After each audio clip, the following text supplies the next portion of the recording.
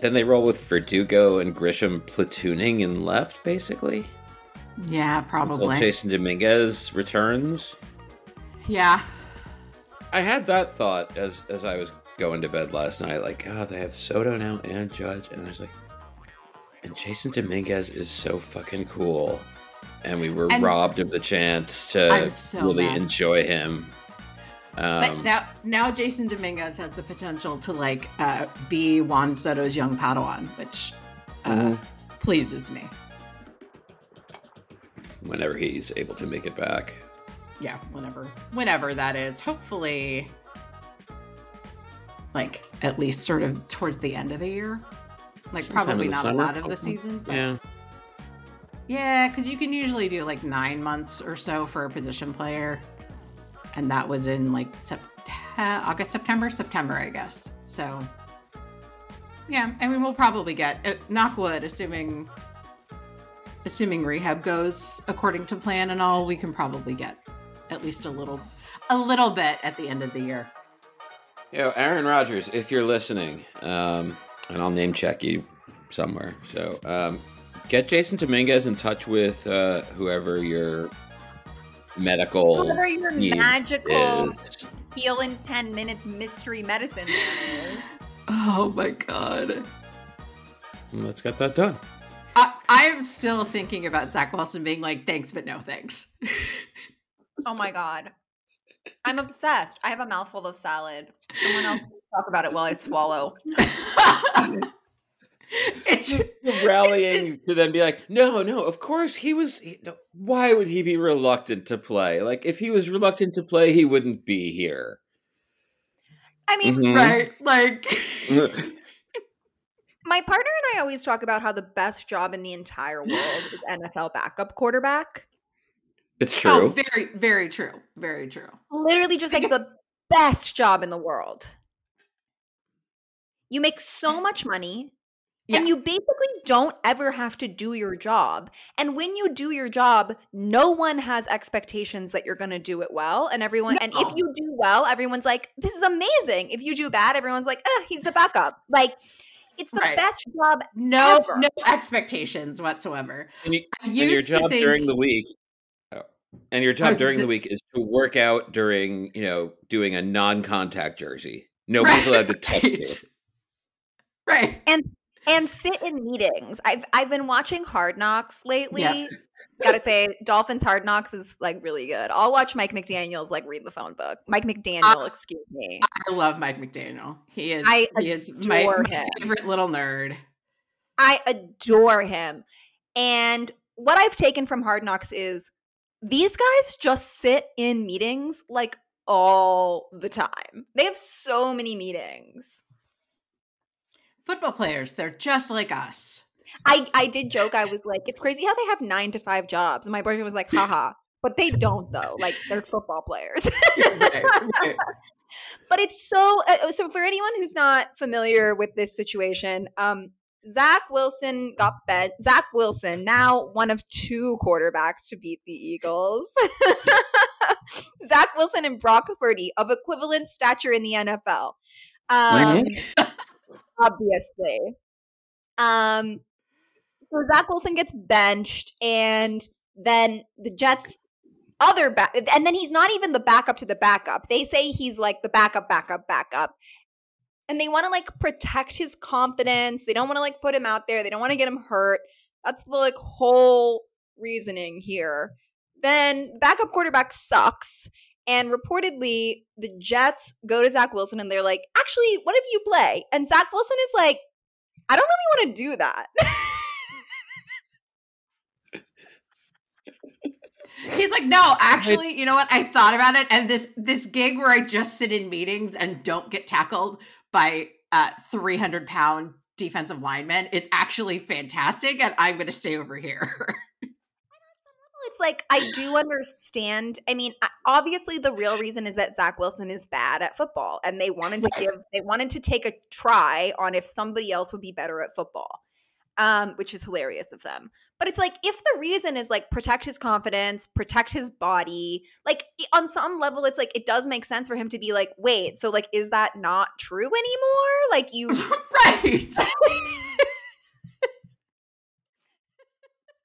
Right.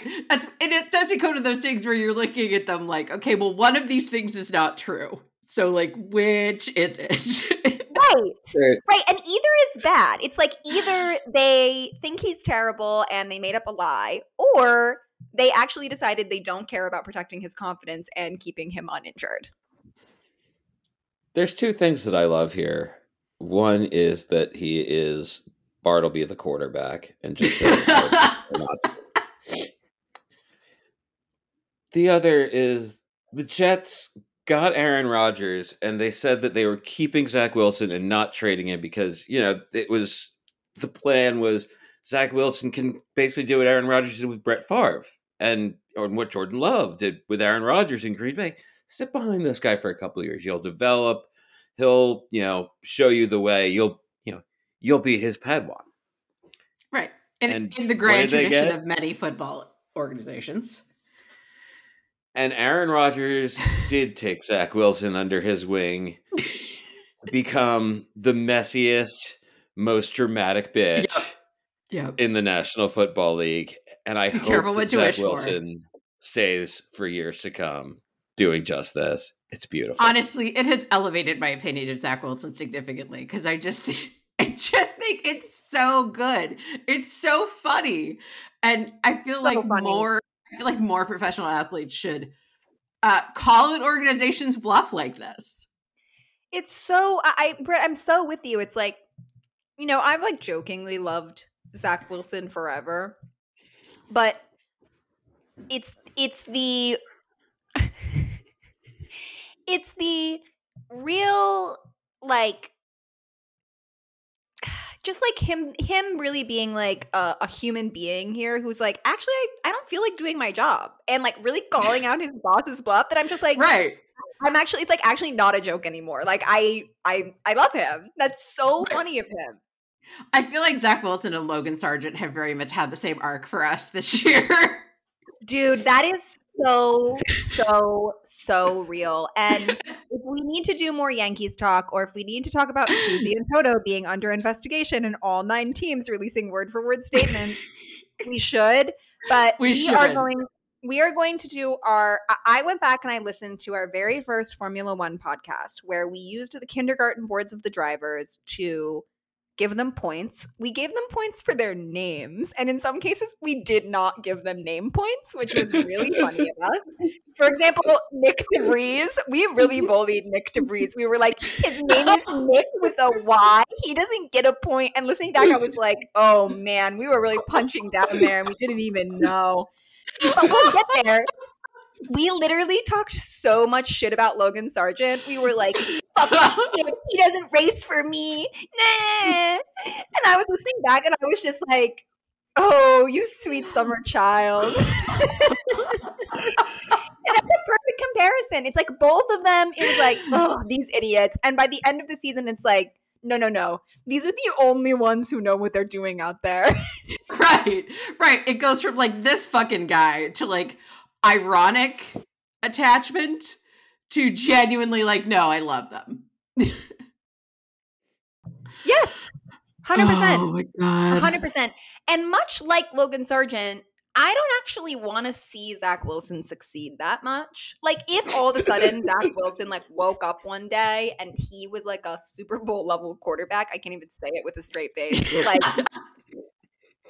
I'd be like, okay, like happy for him. But in both cases, it's the level of kind of like inability that they bring to their job that I'm like, you're a king. You're a king. They're important characters in the ecosystems of the sports. That like, look, you can only have so many superstars, right? Like guys who are just uncomplicatedly good are boring. I need a certain number of people who are just messy, who are going to fuck shit up in weird ways, who are going to decide they don't want to work today. Like, there needs to be a certain amount of that. They fill an important role.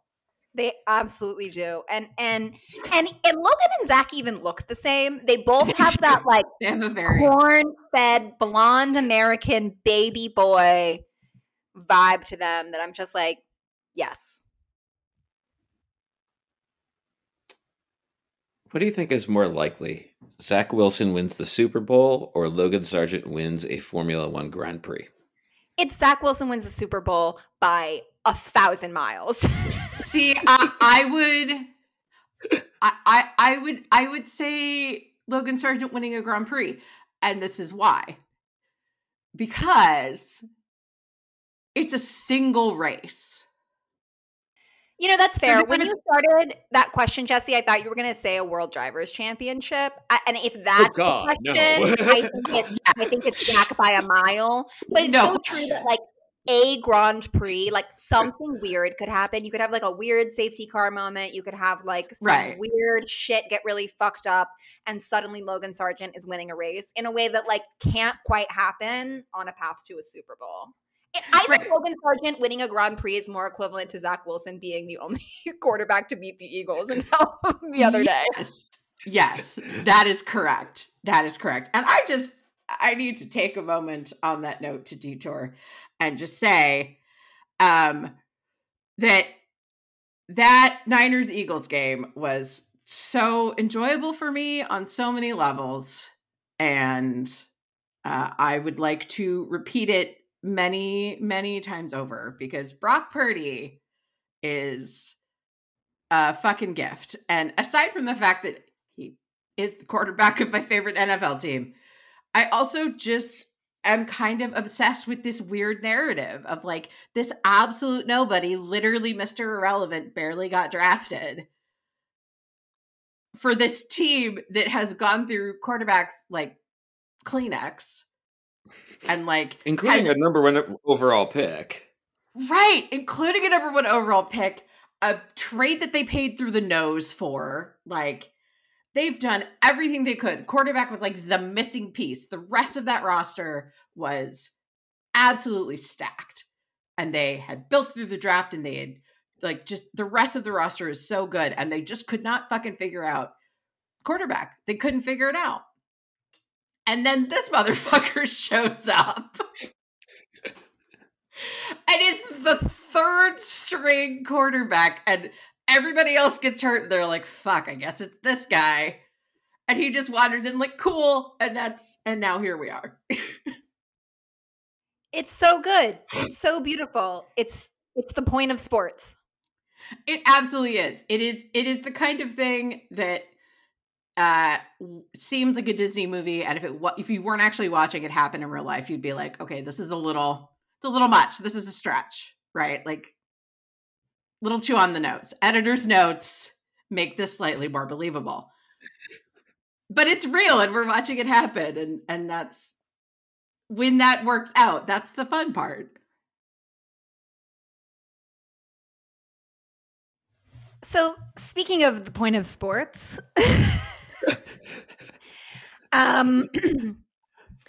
I obviously have just been beside myself without any Formula One to watch. And this week, the Formula One universe came together and said, there might not be races, but we have got drama. We will give you the content, even if we can't give you the cars on the track. I'm still kind of trying to parse exactly how this began and where it's going. But fundamentally, it seems that there has been an allegation to Formula One. Hang on a second. Oh, God. Hang on a second. I need to, before we get into any of this, I just need to say that I can confirm that I have not made any complaint to the FIA regarding the allegation of information of a confidential nature being passed between an F1 team principal and a member of FOM staff.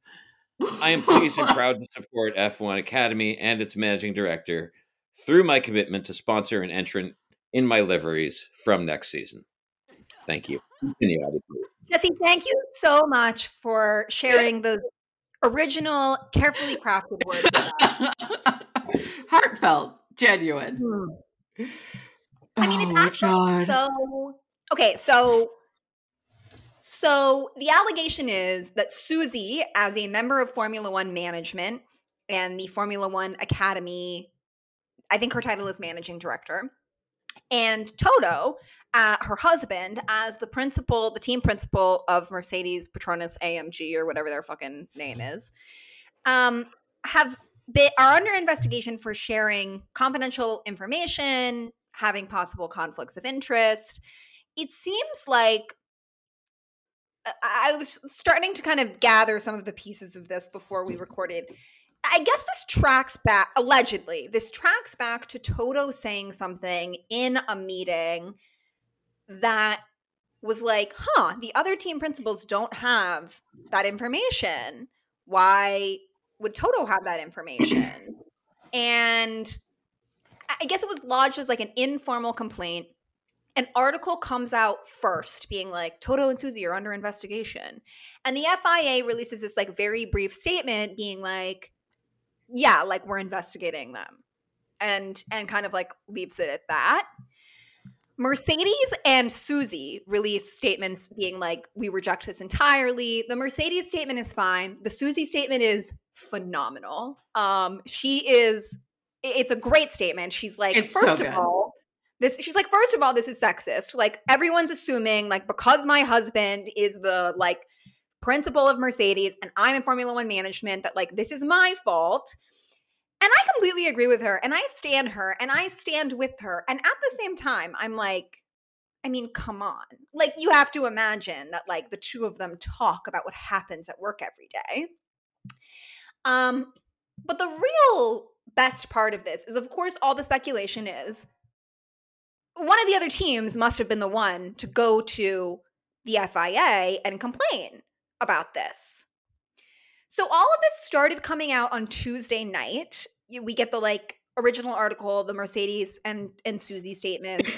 And yesterday, late morning, East Coast time, the most beautiful thing began to happen.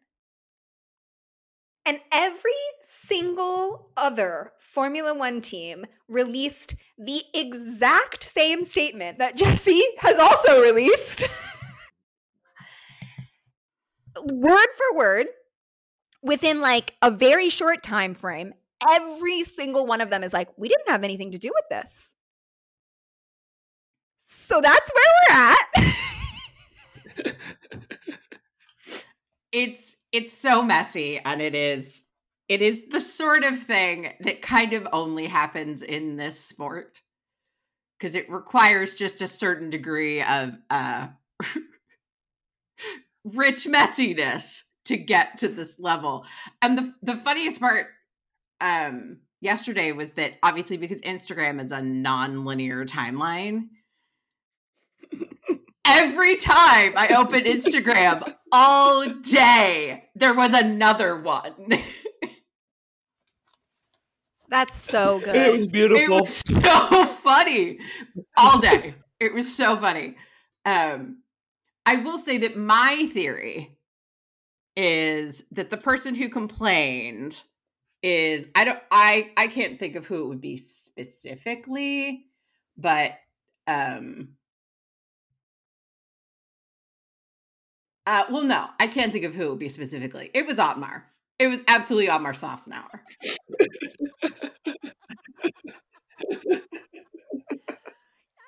Such a good theory. That's such a good theory, because then all the teams can honestly say, we had nothing to do with this. Right. If it's a recently fired, spurned guy,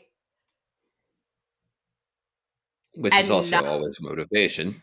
Right. That's always motivation. And exactly what you said, Addie, plausible deniability. All the teams can say, well, it wasn't us, because it wasn't, technically. Even if they might have known, whatever.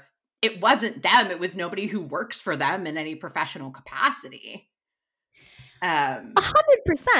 I love that. Yes. He's also just a messy bitch. So, like, I could just see him doing it in that regard, because I would otherwise have said Zach Brown. oh, yeah. But McLaren immediately was like, wasn't us. So. Well, the other thing I find fun is, like, obviously the teams all have a way to coordinate. Of course. I do not doubt it. They're probably in some Slack together somewhere. Like, I'd say there's a group chat. There's a group chat. Like, obviously the teams have a way to communicate. But there is something suspicious to me about every single one of them in very quick succession saying the exact same denial statement. Right. You couldn't even draft your own version. Right. You can't even do it's well, like, you know, you have the like original one. I think McLaren was first to put it out. It's like you have the original one and then it's like you can't even like change a couple words. Like you like literally it's like there's this thing that I'm like, so okay, you guys didn't do it, but you're all working together very, very well right now. That's just interesting. This is remarkably well coordinated. my thinking on that is that it feels very European lawyerly because That's they fair. They don't really discuss much, and like, you know, like criminals don't get named when they're accused in articles in Europe. Right, because they have the most on video egregious libel laws known to man. I want to go back to something with Susie's statement, and you know the just because I'm Toto's wife, you know, why the focus comes on me. That's also disrespectful to Toto, who is perfectly capable of cheating all by himself. Right. I'm sorry. You think that man needs help to cheat? 100%. I think that's such a great point. And I fully am ready to believe that Toto is doing corporate espionage. Oh, 1,000,000%. 1,000,000%. That's the funniest part of this. Is that the allegations... It's part of the job. Right. It's allegations... Formula One. Right. And the allegations in and of themselves are, like, on a very broad level, 100% believable. I don't think there's any question from anybody that, like, yeah, no, absolutely that would happen. But the idea that he has to go through Susie to do it does just feel a little ridiculous.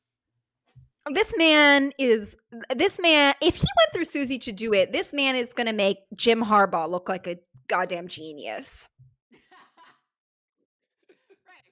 Right. Cover your tracks better than that. I have a hard time believing that he's not smarter than that. I mean, I will say, I've become a little bit of a Toto, I'm not going to say hater. I'm not like an out and out Toto hater, but I think that to come in when, you know, when they were really dominant, I can really see how you're like, that's my DILF daddy. Like, I love Toto. But to come into the sport when Mercedes is on the decline, and I just kind of get this vibe from Toto. Like, one, Toto actually has a huge ownership stake in the team, which I don't feel like we discuss often enough. And that's unique among the principals. Like, Christian Horner does not own Red Bull Racing. Like, he doesn't own a huge chunk of Red Bull Racing. And say what you will about Christian Horner, but it's like, at least he's not an owner, you know? Like, and so that when I learned that, like, that kind of gave me a bad vibe. Like, this, like, kind of, like, he has so much investment. And I feel that he has, maybe I'm extrapolating, but, like, I feel that because of that ownership investment, I get this feeling that Toto has more investment in the brand of the team and the PR aesthetic of the team than truly, like, caring for the drivers, winning races, making better cars. Like, clearly Lewis has been very unhappy all season. Lewis and George have been like beefing all year. It's just, there's just been this thing. And then I think it's also that everyone is obsessed with him. Everyone is like so digmatized by Toto that like my own sort of like I don't know, there's like a phrase for this, but it's like when someone tells you to watch a show so many times that you're like, I'm not going to watch the fucking show just because it's like so. There's like a term for this and it's escaping me. But I have that a little bit with Toto. I'm like, everyone says he's God and it makes me not like him. And so in some level, I'm feeling quite satisfied by this. But as I said, I love Susie. Susie's the real fucking deal. And so it's like I really want there to be a world where Susie is like completely clear of all wrongdoing and Toto absolutely has been cheating. I mean, I will say I like Toto sort of grudgingly. I think I like Toto the same way you like Max, and that I kind of like that he's an asshole. Very real. We're going to come back to that later. Yeah. And that like I think his interactions with Christian especially are so fucking funny. Or they're not as funny now, but they were when Mercedes was really dominant and Red Bull was always like nipping at their heels. Toto and Christian's interactions were so funny. And Toto was so sexy about it in that he was so unconcerned. Like he was so determined to not respond. And Christian was just like a little yappy terrier. Like Christian gets so riled up about it. And now that their roles are reversed and it's Christian in the dominant seat, I think that it's not quite as fun of a relationship to me. It's the dynamic doesn't work as well with Christian being the one who's actually doing better. And I mean, speaking of Christian, I think Christian is the only team principal who was asked directly, is this your fault? A fair question. A fair question. And that was before all the statements came out. And honestly, like, I believe that it's not Christian Horner. Like, I think at this point, they're like, we have the best car in the universe and we want it to be 2 seconds faster next year. Like, I have bigger and better battles to fight than Susie and Toto. Now, I will say, Red Bull is also definitely Mercedes. cheating.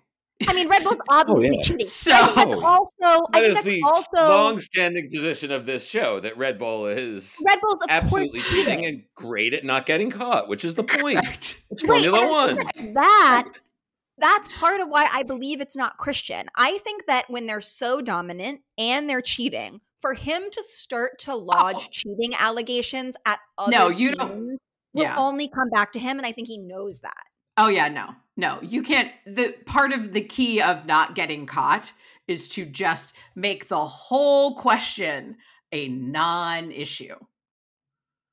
And let everybody do what they're going to do. No one was talking about cheating. And Christian Horner does not want that book opened.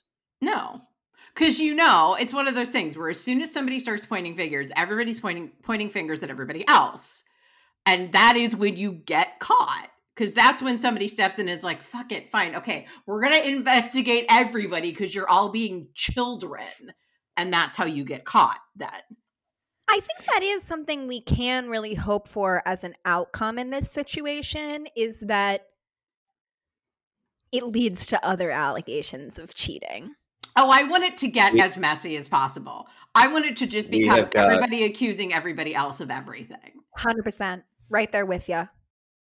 We've got a long off season to go, but this is halfway through the show. I will introduce that this is the Casual Diehard podcast. I'm Jesse from the internet, joined by my co-hosts who have been carrying this episode, Addie from the internet and Britt from the internet. I don't need to introduce them at this point because they've been carrying this, like I said. Last time we left off on our Vroom Vroom show, I'm just going to play the theme right here. Let's ride. Vroom, vroom. Beep, beep. So let's ride. Vroom, vroom. Yeah, last time we left off with George Russell, our Jester Prince. Our Jester And we Prince. have 7 drivers that we did not yet talk about. And Addie, I was curious if you had, in conjunction with going back and listening to our season preview with the kindergarten boards, if you wanted to do these remaining 7 in a specific order. No, I think it's okay. I think we can go through them because the main people that I think we had the best early takes on, we definitely, I think, haven't covered yet. So I think we can just keep moving up, and I will sprinkle in some fun tidbits of our original kindergarten board review. If you guys are interested, I went and I dug up the original kindergarten board thread. If you're interested in returning to it at any point. For sure. But I think George is a great. Let's just dive back in, and I will sprinkle back in some of our early takes. I would like to know what we thought about George early in the season. So, let me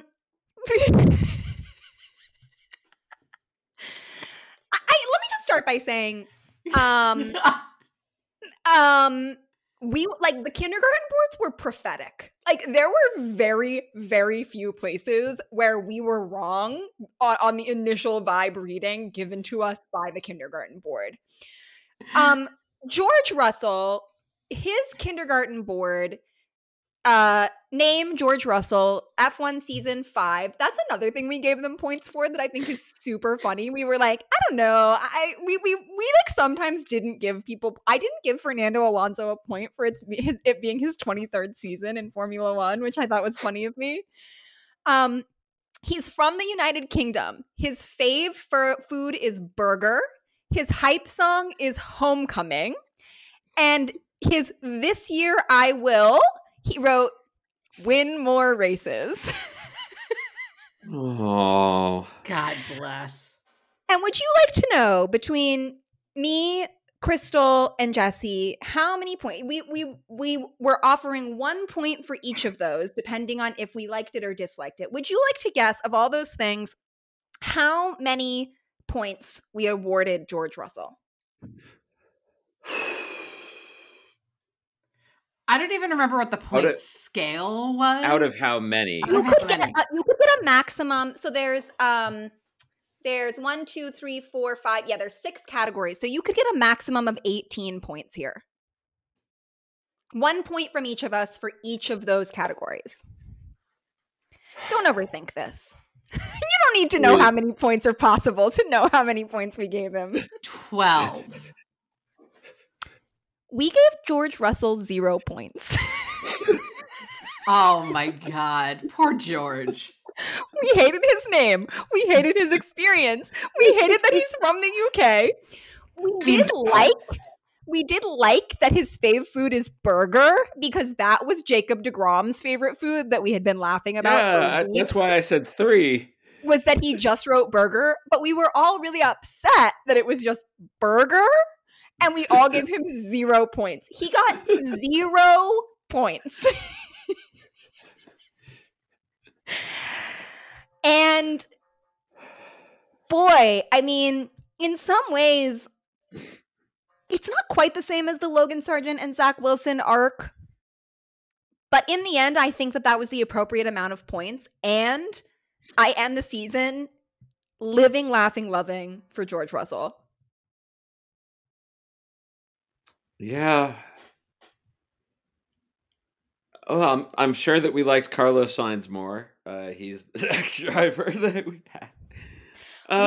We only non-Red Bull driver to win a race this season. Let's see what notes I took about Carlos here.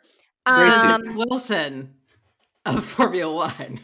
Yeah, like in so many ways. Oh my God. Okay, so bless his beautiful empty brain. Some notable things here are that, one, none of us understood that Smooth Operator is like his whole thing. Like we're like, it okay, really like is. That's kind of an interesting hype song, but we were like, I guess it's pretty good. But he wrote his fave food is pizza burger, which, as you can imagine, we had a field day with. But is that one food? Is it 2 foods? Is it burger pizza? Is it pizza burger? I believe that I didn't write down how many points he got, but he did pretty good. We definitely gave him like some fairly good amount of points here. What I did write down is he wrote, "This year I will win." And I wrote in my notes, "Okay, we should have trusted this."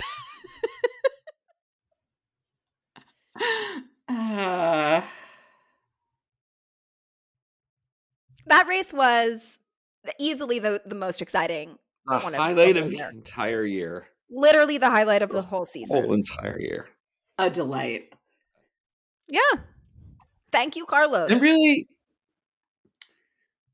like, I think that, he finished 7th in the overall standings, but I wouldn't trade that for, Fernando Alonso's season.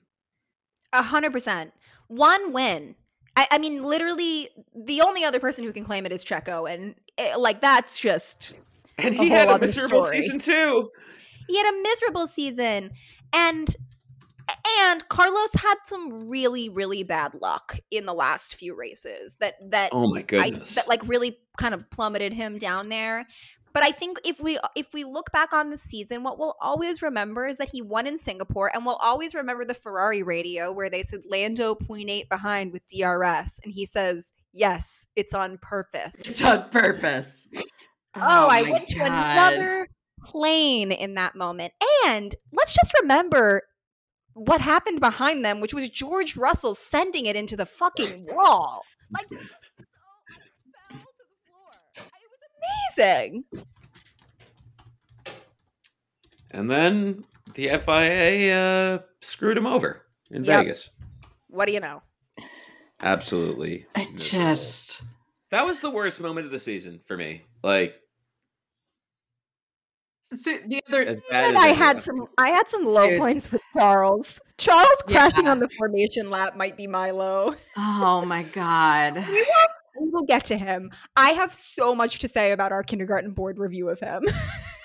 The thing about Vegas, I was trying to explain it. I was at a party the other night. I was trying to explain it to someone who was not a Formula One fan. And just watching her developing look of horror and bemusement at once as I tried to explain what happened was both really entertaining and also just reinforced the idea that this sport is absolutely insane. It really is. To explain to someone that a drain cover is that the part you were explaining, the drain cover situation? Yeah, the drain. It was. I was explaining the drain cover situation. And I was also explaining the all the people who were at the first practice session getting kicked out after sitting in the in the paddock club and whatever for hours because it's 2 a.m. you have to go, and then the cars keeping people awake at like 4 a.m. or whatever in their hotels on the strip. It was both of those. I did not get to explain Piff the Magic Dragon or the Elvis impersonators or Blue Man Group, which feels like a missed opportunity, but I will see this person again. So we may revisit this. Britt seeing this person again. All right, so where did we leave off on the Vegas Grand Prix? I believe we left off in FP1.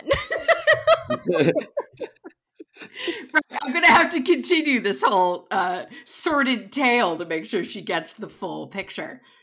I mean, it is the most press free practice one has ever gotten. Ever. Mm-hmm.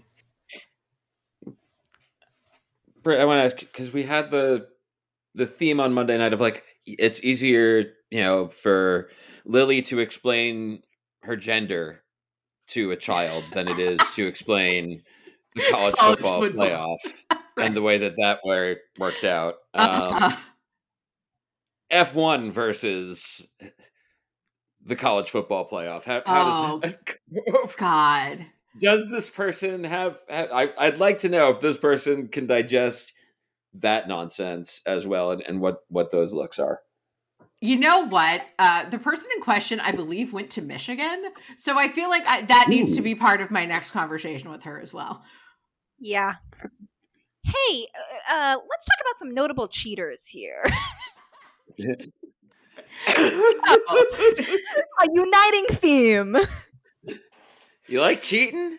If I love Formula One.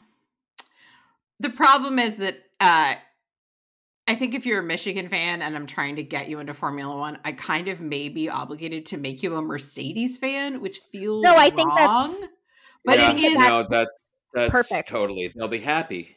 right. They'll be so You want happy. happiness for people, and Right, happiness that's is true. also misery. So Right. Perfect Like pairing. It's just spiritually the correct move. Yep. yeah. I try to think of which college football team would be McLaren. I don't have that right at the top of my head, but we can think about it while Addie. Can you tell us what we thought of Lando Norris and if we have Yeah, any? I want to do a super brief double back to just note that when we did the kindergarten boards, Jesse gave us the odds of this person winning the championship. And Oscar Piastri had 1,000-1 odds. And he really outperformed those odds. He did. We didn't have anything really to say about Oscar Piastri. And listening back, I was like, this kid, story of the season. Love him. Lando, let's see. So we we were really mad at a lot of what Lando said. We were particularly mad at his this year. He said, "This year I will turn 24." And we were all like, "Boo, hiss." I don't even know why that upset us so much. I mean, it's admittedly an uninspiring answer. It's an uninspiring answer. His board was just overall not that thrilling, and so I think that we just didn't really. Let me pull up the board itself. Yeah, his was just super boring. So I feel like we didn't really capture Lando's personality. We didn't give him any points. We had him below George Russell, which is dark, even though I think they're soul twins. He did have a Burna Boy song as his hype song, which I think we didn't respect enough, all in all. I think we did not appreciate that he is a fuckboy who didn't care for this exercise. I think that's exactly right. Yeah. You can tell he's pissed in his picture that he didn't put the effort in a way that now I can appreciate that we didn't fully capture. We were just, it seems like he just didn't have a personality. And boy, does Lando have a personality. He certainly does. 5th place this season. Do we want to save Charles for the end, or do you want to? Yeah, let's come back to him. Yeah, that's fair. 4th place. Tied for 4th with Charles. Fernando Alonso.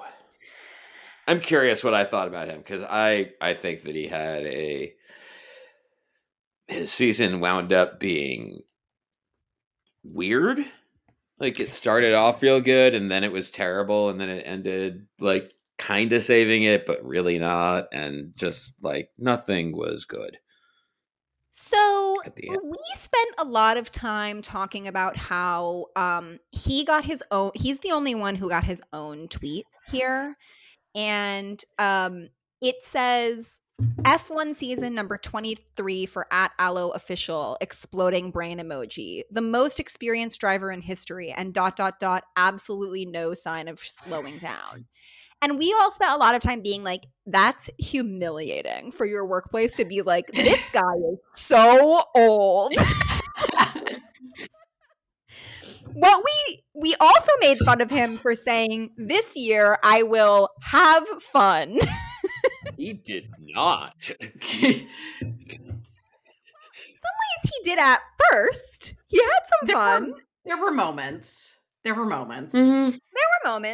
So he was totally midfield for us. We just were I did tell him to retire, which I want to take back. I hope Fernando Alonso never retires. I think as long as he can, he's going to. If you've been doing it this long, why would you stop?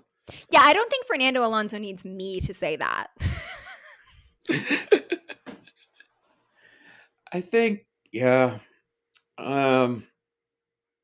I think also I kind of wasn't watching as many of the races as regularly early in the season, so my feeling about his season, also the recency bias of just like the second half of the year, but like I didn't see his good as much because like Ferrari was so miserable and I was not having fun watching.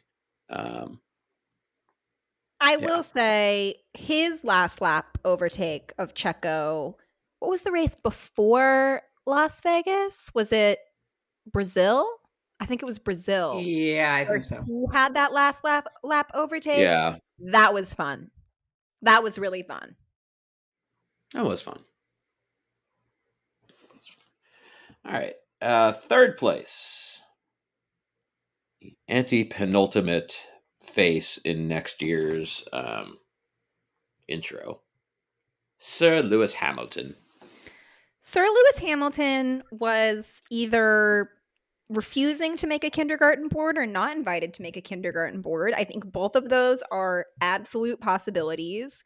And so our discussion of Lewis Hamilton at the end was reading an interview where he very eloquently and beautifully spoke about how his it was right after Formula One had said, you can't make political statements. And he was like, fuck you, I'm going to make political statements. Yeah. And did that instead of making a kindergarten board. And we had mad respect for that. But we didn't. And I would love to see a Lewis Hamilton's kindergarten board. I would as well. Because I want to know what he's listening to. The thing with Lewis is that Lewis, drop a playlist.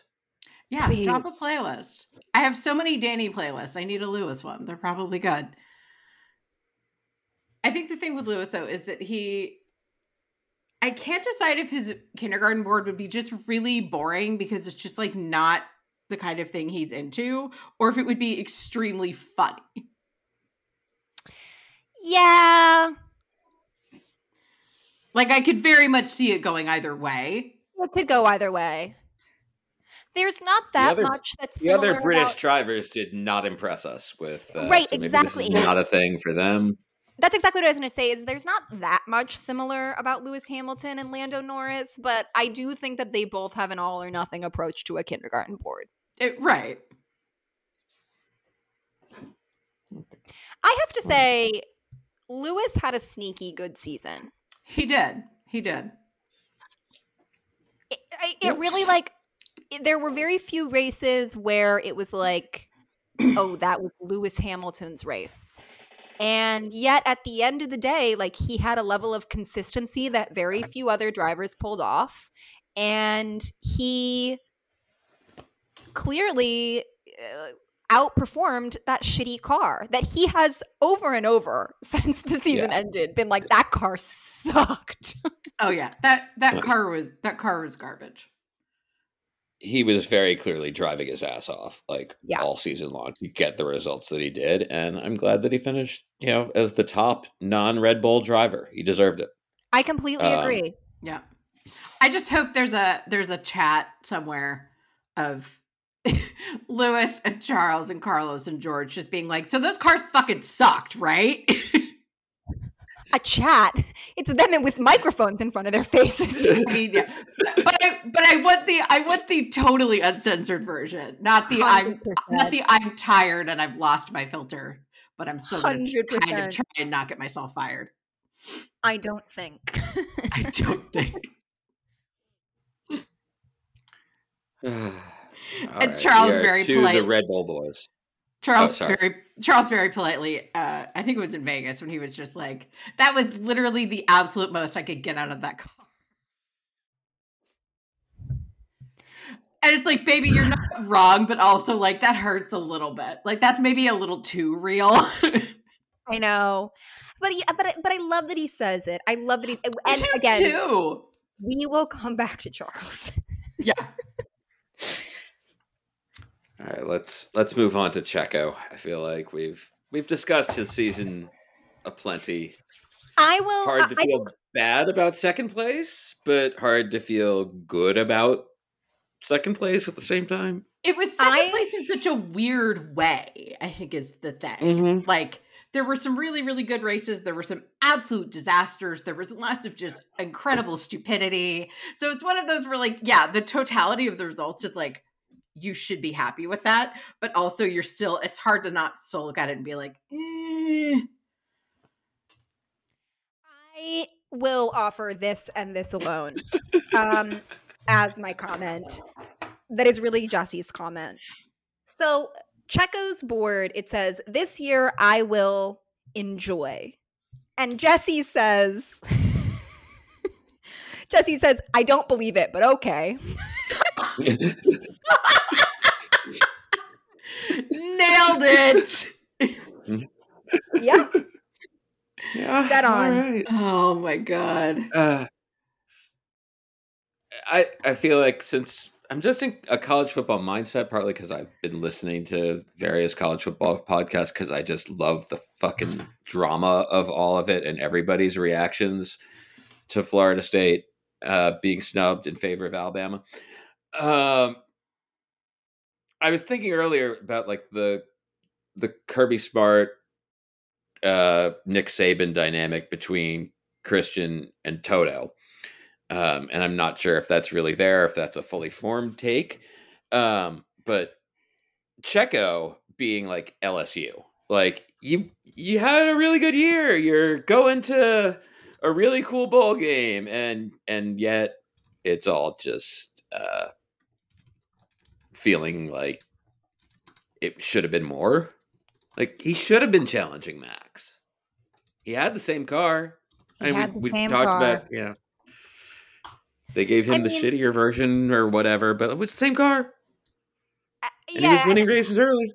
I said this, I think, when we first really went on our tinfoil hat WAPO. Sorry, I'm looking at the WAPO. There's something on my screen about the WAPO walked out today. Bye. Just so you know, you're way too late if you clicked on WAPO stories on Thursday. When we first talked about the Red Bull conspiracy, the best evidence I have that they're not cheating is Checo.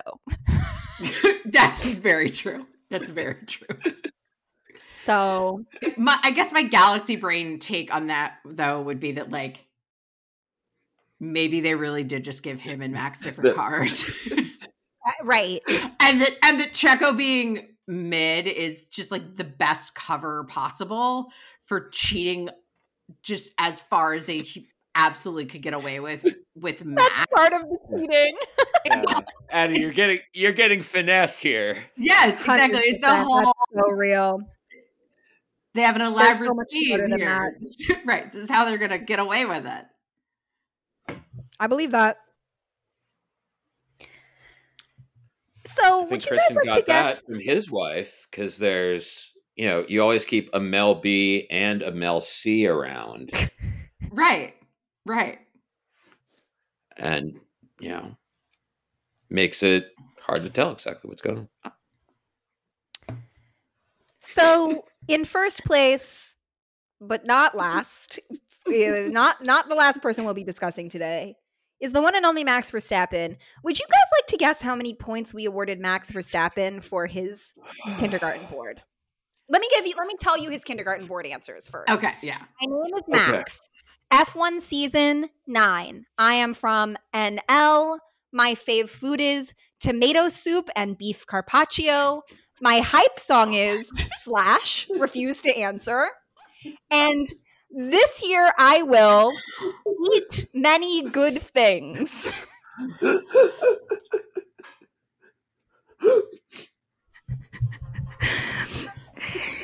18 points, perfect. We literally gave him a perfect score. Amazing. We gave him a perfect score. And admittedly, Jesse was very clear that we were giving him perfect heel score. Like the / through hype song really delighted us. We loved that. What we really loved was tomato soup and beef carpaccio. We were very distressed about, like, do you eat them together?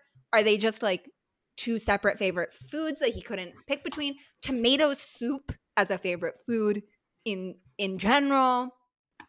What I am so deeply charmed by at the end of this season is this year I will eat many good things. from a person whose favorite foods are tomato soup and beef carpaccio. Like, honestly, what a fucking king. I'm so thankful for him. Like, that's such a perfectly Max answer on some level, because it's like neither of those is a bad answer in isolation, but putting them together is so confusing because it does immediately make you want to know, like, are they just tied and you can't pick one? Do you eat them together? Is there some particular preparation I should know about? Like, are you doing like a beef carpaccio hot pot with the tomato soup? Like, what is the scenario? Well, and then the eat many good things is so Yuki coded. Like, so many of the other answers, like this year I will. It's like, I will win. I will win more races. I will. Yuki wrote actually race hard, race strong, and I think, hang on, let me read it to you exactly. Yuki wrote, this year I will drive fast and race strong. And my only note on him was yes, King. He was our first perfect score, and we were 100% right about that. I stand by that. I stand by that without question. But it's so Yuki coded. Like, Max is about to have the most dominant record-breaking year. And he's like, yeah, I'm gonna eat many good things. Right. Oh God. It also hits me now after a year of like really watching racing more seriously than I have in my life. I've always liked it, but like this was the year that like I really got into racing and not just F1. Us loving Yuki and Max like that much for their, the way that they express themselves. Those are the two guys that I would most love to see drive in the NASCAR Truck Series. Dude, yes. Entirely different reasons. You know that's Max's favorite thing to e-race is NASCAR trucks. iRace, yes. Whatever. I don't know anything about the whatever his life is. By the way, I saw today that he has had might be private... e-racing. I know iRacing is a kind of thing in e-racing. I think Go ahead. I don't know. I saw today that he had his private jet upgraded so that he can sim race in the jet. Oh my God. Of course he did. Of course he did. My king. God. He's just so Max. He's so Max. He is Nick Saban. Except Nick Saban's sim racing is recruiting. Always be sim racing. Oh my goodness. So we gave him a perfect score. And I do stand by that. I stand by that. Yeah. Why wouldn't he be perfect he's perfect in every other way. This just not good necessarily. Yes. Right. And we were 100% clear on that. Like, we were not like, this guy is so fun. We were like, this guy seems evil, and it's so, like, we love him for that. He's the Dutch Roman Reigns. Oh. Yes. All right. Okay, let's all right. We got one left. It's the big one. The one who stole our hearts. It's the big one. God. So Charles was the very first kindergarten board. And the very, very first words out of my mouth were, he's so sexy. and we were so like, everything about this was so right. And God, listening he is back. Too. What'd you say? I said, God, he is too. He is. And we all, you could literally hear us falling in love with him. Like, we were like, oh my God, this man. Like, immediately, I'm like, I just Googled him and I like can't believe how hot he is. And because it was our first board, we didn't really know how it was going to shake out. And something I would absolutely never do now, and that I actually forgave him for halfway through, is I refuse to give him a point for his favorite food being pasta. I was like, not specific enough. I was like, tell me what kind of pasta. Like, this isn't a good enough answer. I need more information. Right. I was like, I want more information. I don't want to give him a point for this. So Charles did not get a perfect score from us because Crystal and I both refused to give him points for that answer. And then halfway through, I was like, wait, that was a better answer than like half of these idiots. Like, There was something that we really did not pick up on that has been haunting me ever since I re-listened to this episode, which is that Charles's hype song is "The Adults Are Talking" by The Strokes. And Britt, are you familiar with this song? I am. First of all, say this song rules. Like, it's a great song. Like no one else is out. We got a lot of like, you know, very like there was several answers for hype song that were just like house music. I was really mad at Oscar Piastri for just saying house music as his hype song. Right. We got a lot of like, we got like some Drake. We got like, you know, we got a lot of basic hype song answers. So like, first of all, because he was first, I don't think we appreciated what a good answer "The Adults Are Talking" by The Strokes is for a hype song. And then I'm listening to the song and I look up the lyrics, and we could not have captured this in the context at the time, but let me read you some samplings of some lyrics from this song. The song opens, "They've been saying you're sophisticated. They're complaining overeducated. You are saying all the words I'm dreaming. Say it after me. Say it after me. They will blame us, crucify, and shame us. We can't help us if we are a problem. We are trying hard to get your attention. I'm climbing up your wall, climbing up your wall." I'll skip forward a bit here. "Same shit, a different lie. I'll get it right sometime. Oh, maybe not tonight. Oh, maybe not tonight. Oh, maybe not tonight." This is Charles's hype song. I am so haunted by Charles hyping himself up with this like heartbreaking song. Yep. It's so fucking sexy of him also. Like, it's so hot of him. Imagining him sitting there listening to The Strokes before he gets in the car is just like sending me to a level I like can't even articulate. But God, I'm like reading these lyrics. I'm like, don't go there because you'll never return. I know you think of me when you think of her, but then it don't make sense when you're trying hard to do the right thing without recompense. And then you did something wrong and you said it was great, and now you don't know how you could ever complain because you're all confused because you want me to. Then you want me to do it the same as you. Let's go! Right. How is that the same person? I have to say two things. One is that I love that album. It's not my favorite Strokes album, but I do love it.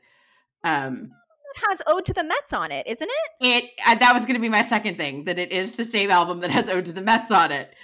And this also just makes me now want to know, like, is Charles like a Strokes fan broadly? Like, dude, I feel like he is. That's like kind of a Strokes deep cut. It is kind of a Strokes deep cut.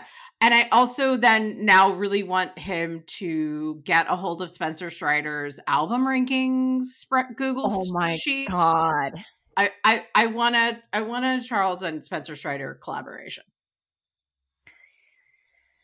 Man. I'm not familiar with Spencer Strider's music stylings. What's going on there? Well, Spencer Strider is a huge Strokes fan, and he and his friends have this extremely complex rating system that started to rank the Strokes albums, where they assign points for like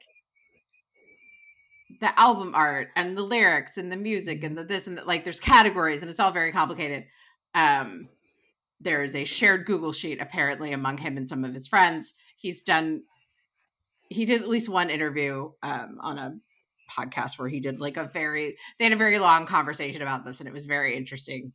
He's a total nerd, and I respect that about him. All right, well, Spencer Strider, you are today's open invitation to appear on this podcast. I don't like that I find you more likable every time I hear about you because It's so annoying. I know. We need to get you the hell out of there. It is literally so annoying how likable he is. Grab Max Fried. Literally, let's play anywhere else. Yeah, grab Max Fried. We'll set up an extraction team. We can make this work. We'll get you out. I feel like like an actors on actors. Like I feel like an athletes on athletes. That's Spencer Strider and Charles Leclerc would be. Can you imagine? They're not allowed to talk about sports, by the way. They can only talk about music. Yeah. They can only talk about music or like the crushing awareness of their own mortality or whatever. God. Oh my and God. Your host, Barry Zito.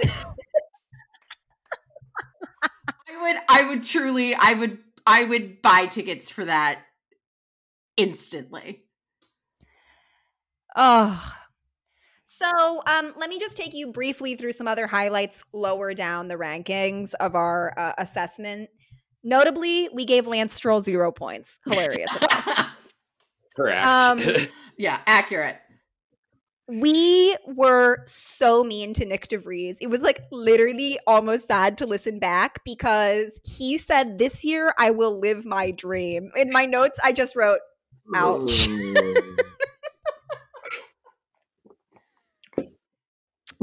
Set your alarm too early. We gave huge points to Valtteri. We've obviously talked a lot about how we hope for more there. A really phenomenal moment that I had completely forgotten is that Nico Hülkenberg, who we had some various complaints about, but didn't spend that long on. His "this year I will" was "this year I will get tanned." I love it. I don't even know if he pulled that off. I love it. And then finally, we of course had Logan Sargent, who we talked so much shit about. We were so mad at him saying that he was racing this year. And he wrote, am racing for the USA. We were so mad. We were like, you don't represent me. But notably, his hype song was "Lose Yourself" by Eminem. And even that charmed me in hindsight.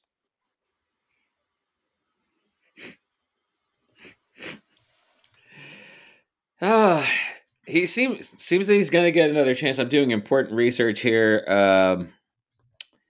Nico Hülkenberg does not look particularly tan here. Got a picture here from Vegas on his Instagram. Yeah, I don't know if he pulled that off. A low stakes lift, and he couldn't even do that. They go to a lot of sunny places too. They do. They spend a lot of time in very warm climates. So all in all, I felt that we had a very good sense of the grid. We were basically right about everything. We were so correct. Right. We were so, I was really proud. I thought we were going to embarrass ourselves more than we did. And we were pretty dead on with a lot of assessments. Our favorite boys were Max, LOL, Yuki, Lewis in absentia, Charles, and Esteban. I feel that Esteban is like kind of nothing to me at this point. I got nothing from him this season, but like, you know, our honorable mentions were Pierre and Carlos, which I think are the correct honorable mentions. And our lowest scorers were Lance, George, and Lando. Yeah, that kind of all tracks. It all makes perfect sense to me. I stand by everything that we said. I have to say that I really appreciate the fact that I was not involved in this episode. I was not involved in marketing Charles Leclerc at all. No. No. Yeah. You did not. There was. I did not have to drag anyone into this, and yet here we all are. We jumped right on board because we are just that twisted as people coming into this. We had literally 2 notes from you on the episode, which was one that you were like, Lewis always gets treated differently. I don't know why he's not in this. Like, and that triggered our conversation of like, where is Lewis? What's happening? And the other note was, oh no, we actually had 3 notes. There was that one. There was the note, because on the one with the 2 Haas boys, the caption on the tweet was "ballsiest duo on the grid." we were all like, huh? And so we had a note from you explaining the "suck my balls, mate" incident, which I was laughing so hard listening to us be like, okay. Because now that's so memed. I can like hear it in my mind. Right. Suck my balls, right? Right. And then we had a note from you that Lance was the Nepo king of the world. Nepo baby king of the world.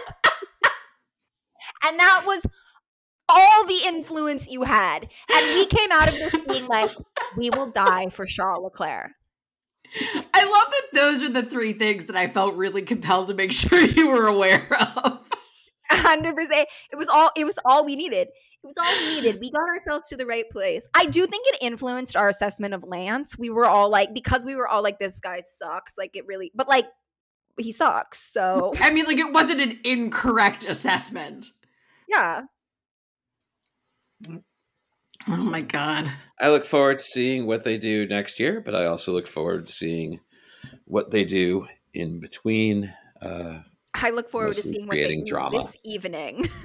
There's so much time left for chaos before the first race of next year. And between now and the time that I post this, which will probably actually not be that much time, but it's all time in the F1 world. So, you guys have anything else that you want to talk about? This is a fine day. No, but I do think we should play a little bit of Adults Are Talking in the edit out here. Because now I'm like, fuck, that's such a good song. It's a good song. I love him more than ever. It's true. I love him more than ever. So much Instagram content. My love algorithm's him. really coming along well. That's nice. On that we were so right, and I'm proud of us for that. Yeah, good job. And I do also feel better that I don't have to like blame myself for the emotional trauma that has since been inflicted on you. We did this to ourselves. We took literally, Britt, we took one look at him and we were like, he's the one. It's true. It's true. And you didn't even have to watch him like be sad about his dead godfather or anything to get to that point. Came later. I was already in too deep by then. That episode is just so fucking sad. As you're in too deep, that is not the Strokes, that is some 41 for alien at farm. I think it's some 41. I think so. Did Alien Ant Farm have anything other than that cover of Smooth Criminal? Yeah, but not really anything that was like super noteworthy that I can think of. Definitely not the Strokes, who were contemporary, but very different and actually good. The problem is that the actually good and what I enjoy sometimes cross paths. Because what I enjoy is mostly a large pile of crap, and then also some good things. Hey, I think that Jesse has great taste. Sorry. The Formula One theme song was in his Spotify rap, so I'm so impressed by that. I mean, I can't make fun. 33 Max Verstappen was my 12th most listened to song of the year. Just to be completely honest. That's incredible. Get us into your Spotify rap for next year by streaming us there. We're there now, Casual Diehard. Perhaps that is where you listen to this episode. These are better things to say at the start of the episode, but I only played the theme halfway through the episode anyway, so we're good on that. We're getting things together. Onward into 2024, but also stick around next week because we have a guest for some non-F1 talk, into which we will probably inject some F1 because that's what we do. This is Casual Diehard. Addie, Britt. Thanks so much, and love you.